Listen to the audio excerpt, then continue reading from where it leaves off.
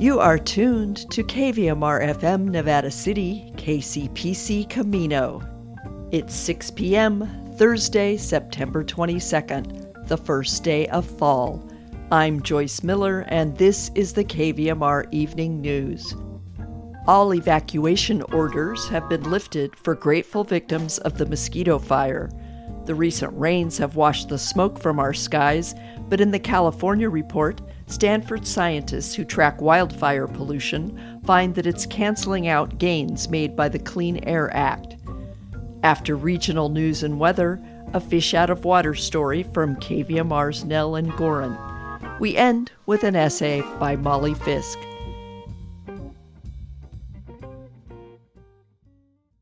This is the California Report. I'm Madi Bolaños in San Francisco. Changes are coming to California's masking policies.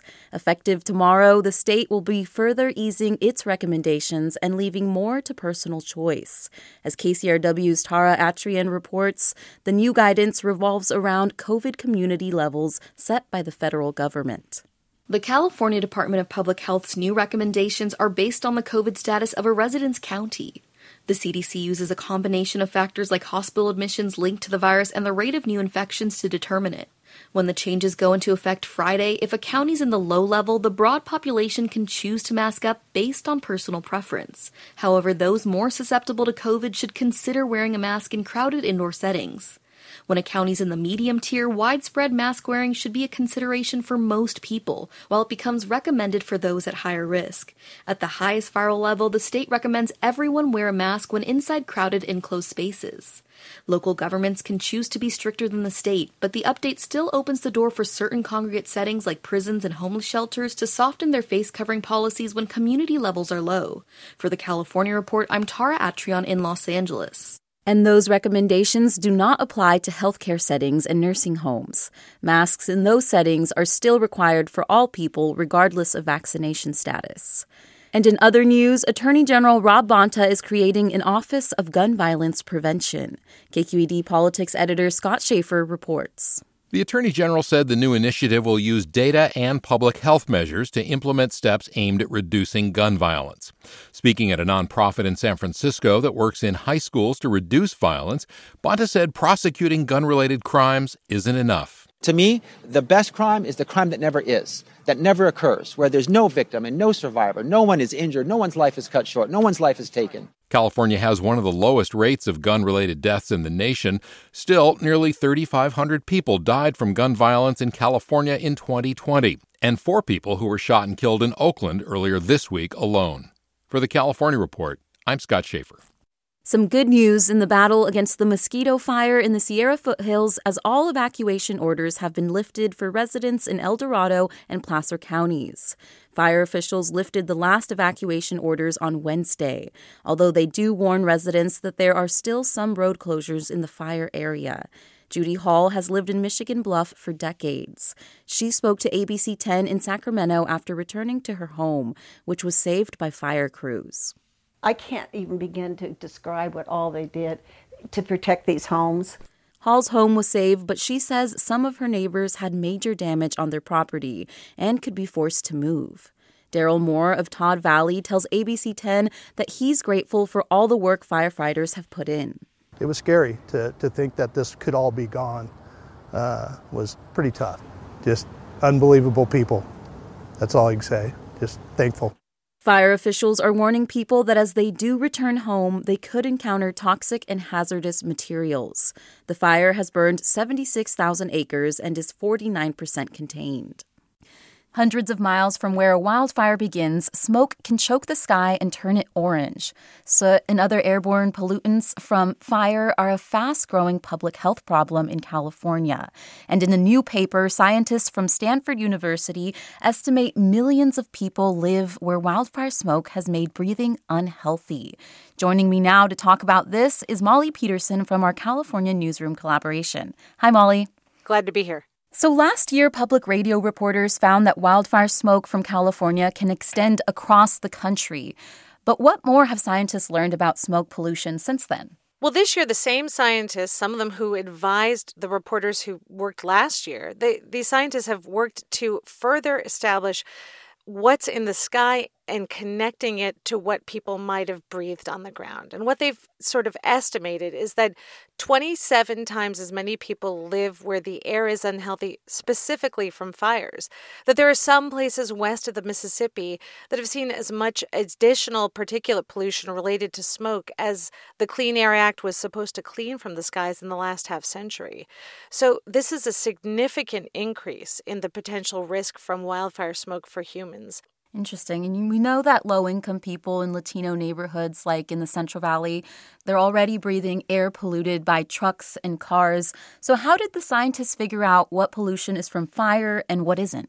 Yeah, it's a difficult question because it's hard to track smoke for a few different reasons. Smoke doesn't move in some sort of smooth blanket over the skies. It curls and it moves in the winds and in the atmosphere.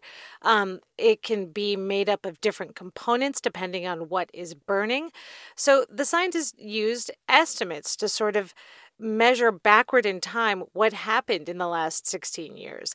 They combined these satellite measurements with ground-based monitors from the Environmental Protection Agency, that they looked at what those ground-based monitors were measuring on days where they knew it was smoky, and they adjusted for potential other sources of particulate pollution. So they created their own model. And the burden falls heavily already on some populations more than others. So understanding this additional pollution makes a big difference. And if this is a growing public health problem, have public agencies started to do anything about it? What they've done has been really small so far. They're giving out air filters to low-income communities and low-income families. Some air districts are, doing that. Some air districts are advising people how to stay safe. But the real question is how we meet the problem at its source, how we begin to think about managing forests and the risk of fires differently if it's going to affect human health. Great. Thanks again, Molly Peterson. You're welcome.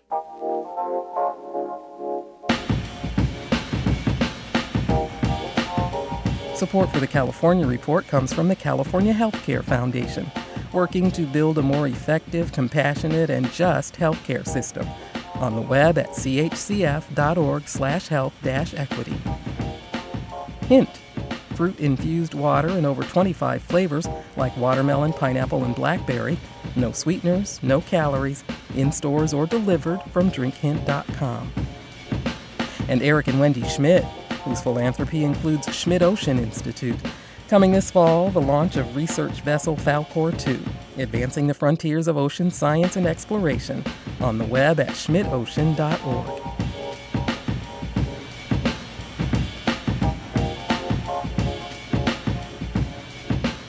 And that's the California Report for Thursday, September 22nd. We're a production of KQED Public Radio. I'm your host, Madi Bolaños. Thanks for listening and have a great day.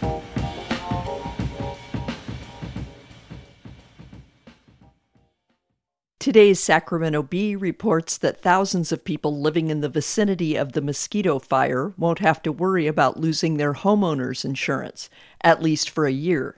Today, State Insurance Commissioner Ricardo Lara issued a one-year ban that forbids carriers from dropping homeowners who live in the area of the fire. The order affects close to 50,000 homeowners split between Placer and El Dorado counties, plus about 225 homeowners in Nevada County. Homeowners coverage has become a serious problem for many rural Californians in the past 5 years. Dropped by their carriers, tens of thousands of people have had to buy fire coverage from the California FAIR Plan, the so-called insurer of last resort created by the legislature in the 1960s. The plan has no state subsidies, and for many homeowners, the total cost of insurance has tripled. After a big fire, companies will send out the dreaded non-renewal letters. Under a law Lara wrote while he was a state senator, the insurance commissioner may impose one-year moratoriums that prohibit insurers from dropping customers in areas hit with major wildfires. Caltrans is alerting folks driving Interstate 80 in Truckee to expect an extended closure of the Central Truckee eastbound off-ramp for continued reconstruction work. Originally scheduled to reopen Friday, the closure of the I-80 eastbound off-ramp at Central Truckee has now been extended through 5 p.m. Monday, October 3rd due to weather delays. Turning to the forecast from the National Weather Service, our region is returning to sunny skies and daytime temperatures in the 80s and 90s, except in the high country. Air quality data from purpleair.com indicates this afternoon that region-wide air quality is generally in the green or satisfactory zone.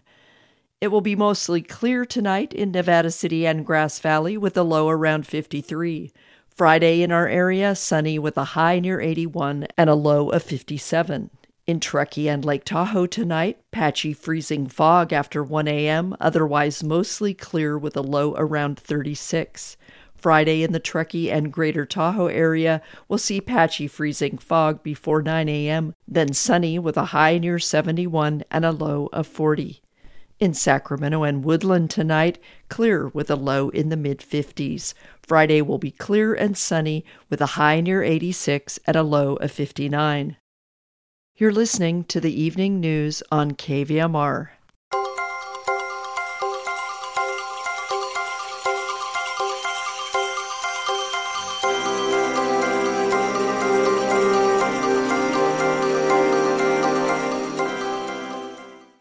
When urbanite Alexandra Sloan moved to Nevada County, her encounters with bears, wild turkeys, and septic systems made it abundantly clear she was not in Brooklyn anymore. She collects her stories in a book, Cabin in the Woods, or How a Kid from Brooklyn Wound Up with 20 Acres of Deer Poop. KVMR's Nell and Gorin caught up with the author to learn how Sloan grew to love her new rural life. You grew up in New York. In fact, you call yourself a dyed-in-the-wool New Yorker, and you traveled all over for your work with ABC Sports, which is how you met your husband, Robert, who also worked for them. And then later he got hired to work for a company in Grass Valley and announced you were moving here. And how did you feel about this move? So moving up here was mind-blowing. The first time we went to see the property that we wound up building on, I asked him if we were even still in the state, because I had never seen, 100-foot ponderosas lining the roads, or it was completely foreign to me. And the fact that, you really did, not only did you have to drive like you did in Los Angeles, but you may have to drive a lot further away to get anything or to go to places. So it was culture shock of losing power for days on end. The whole idea of using a septic tank and a well. I thought, when they were telling me what a septic tank was, I thought it was a joke. And I asked him, I said, "Are you kidding me?" It was a completely foreign concept. Putting in a well. The first time I walked the property with a PG&E man, and I said, "So, I hear we're supposed to put in a generator. Do we lose power here in this area often?" And he just laughed at me. So I said, "Okay, there's my answer."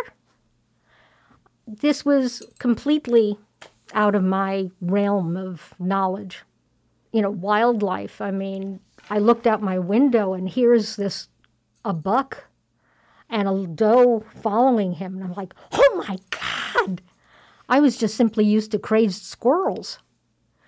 But here was this Bambi, to me, and I was astounded, flabbergasted. It was like, oh my God, I could almost reach out and touch them.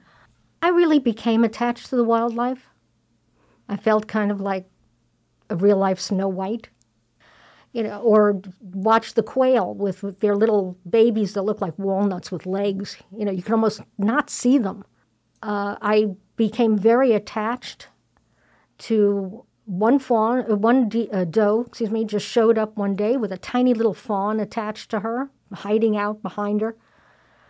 And he would live there the rest of his life, and we became very bonded because he knew me from the time, and I was his human. There was just such a natural thing about it. I never fed them by hand because I didn't want them getting that attached, because if they wandered somewhere else, somebody else might not be like me. And just the relationship that you can have between a person and an animal, and you don't think of that offhand. You'd think of it with dogs and cats, but not necessarily a bear or a coyote or a deer. We had a female bear that came with 2 little cubs. I'd be gardening and weed ripping, and all of a sudden I'd look up, and there she is laying against the thorny bush, keeping me company. And I never felt threatened.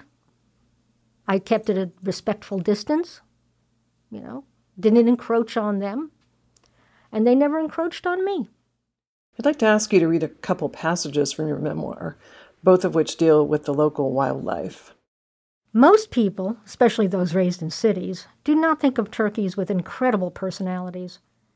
My living room window became my view to a world I had never thought of. Wild turkeys abounded. I was witness one day to a mother turkey making sure all chicks were accounted for and making an attitude adjustment for one. The street outside our house was a major one in the development. A huge hen walked out into the middle of the road. When she was sure traffic on both sides was stopped, she started calling to her children. One by one, they came down from a hill and scooted as fast as they could across the street while Mom held traffic. 7 of them were safely across, and she still stood there calling. With deliberate slowness, a male chick came down the hill. As he crossed in front of his mother, he spread his tail feathers, imitating the adult males. Mom wasn't buying it and bent down, biting him on his little butt. There was a small feathered streak going across the street to join his siblings. Mom then joined them and traffic resumed. I smiled and whispered, "Atta girl." So the next excerpt I want you to read might be a little upsetting to some listeners, but I think it's a great one about the cycle of life. With us city folks came the habit of putting up a bug zapper. Robert hung it over the septic tank electrical box near the side door. It didn't take long before the amphibian wildlife discovered they had a dinner source without any work. As many as 7 tree frogs would climb up and sit on the electrical box, with another 4 or more below waiting for a hot and crispy. Some were adventurous and climbed toward the zapper to catch their prey and eat it raw before it could be cooked. The zapper was on a timer, and they learned the cycle very quickly.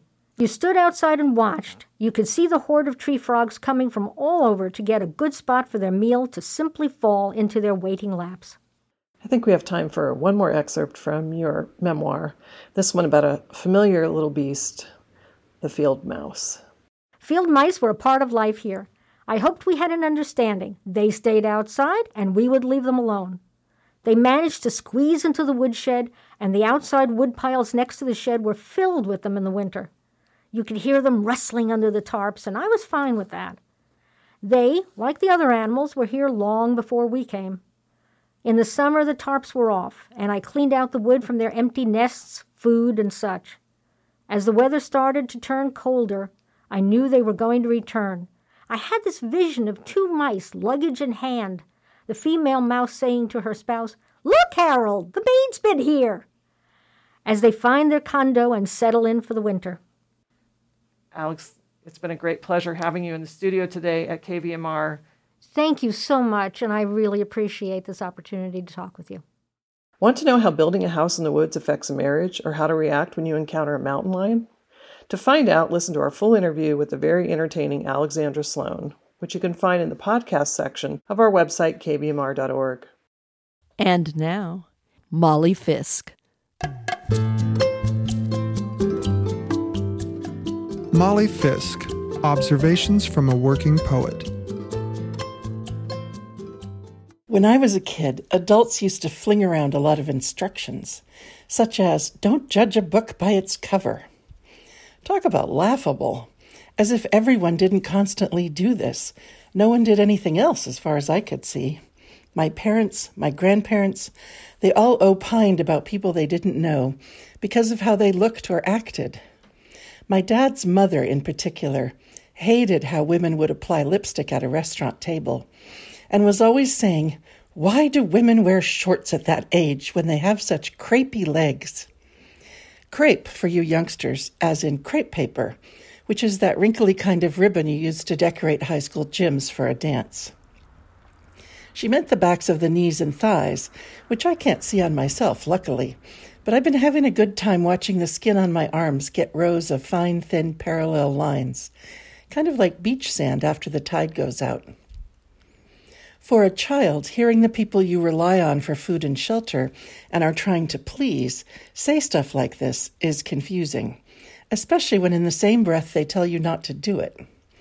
What one learns is that you can't help but judge a book by its cover, but you're not supposed to. It's unkind, so don't admit it, or only say so among very close friends. This is a long metaphoric preamble to telling you I've been working on the actual cover for my new book of radio commentary and laughing at how much I do want people to judge this book by its cover. I want everyone to buy the book because of its cover. That's how I'll earn some money, become slightly better known, and cheer up the general population, which is one of my goals in life.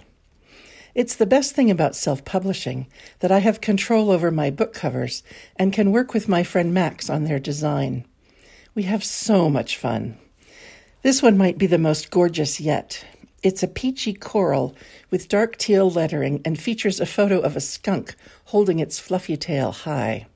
I had to have a skunk because there's one in the title, but the skunks I'm writing about, who saunter into my kitchen to steal cat food, are hard to photograph in the middle of the night while I'm trying not to get sprayed. Luckily, a local news media magnate has skunks come to her bird feeders to eat what the birds drop on the ground, and gave me some great pictures. I have not yet finished putting the insides of the book together, but having the cover to look at is a great incentive. The title makes me laugh, the colors are wonderful. I happen to know that the cover skunk is named Smarty, and having it be a community effort, me, Max, the media magnate, KVMR, and you listeners all being part of the community, makes me feel incredibly happy. The next time you're dissing people about how they look, speak, behave, etc., cut yourself some slack. It's a very human impulse. Then stop by a bookstore or library and do the real thing. Judge books by their covers. Have fun.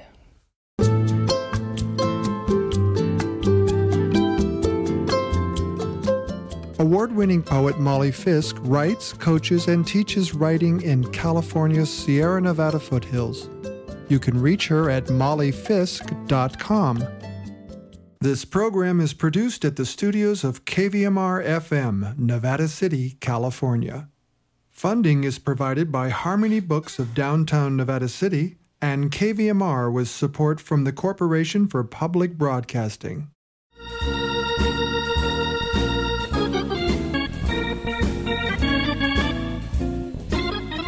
That's our newscast. KVMR Community Radio gets support from MEC Builds, Nevada County roofing contractor with over 20 years of experience, providing complete roofing services, gutter products, sun tunnels, and skylights.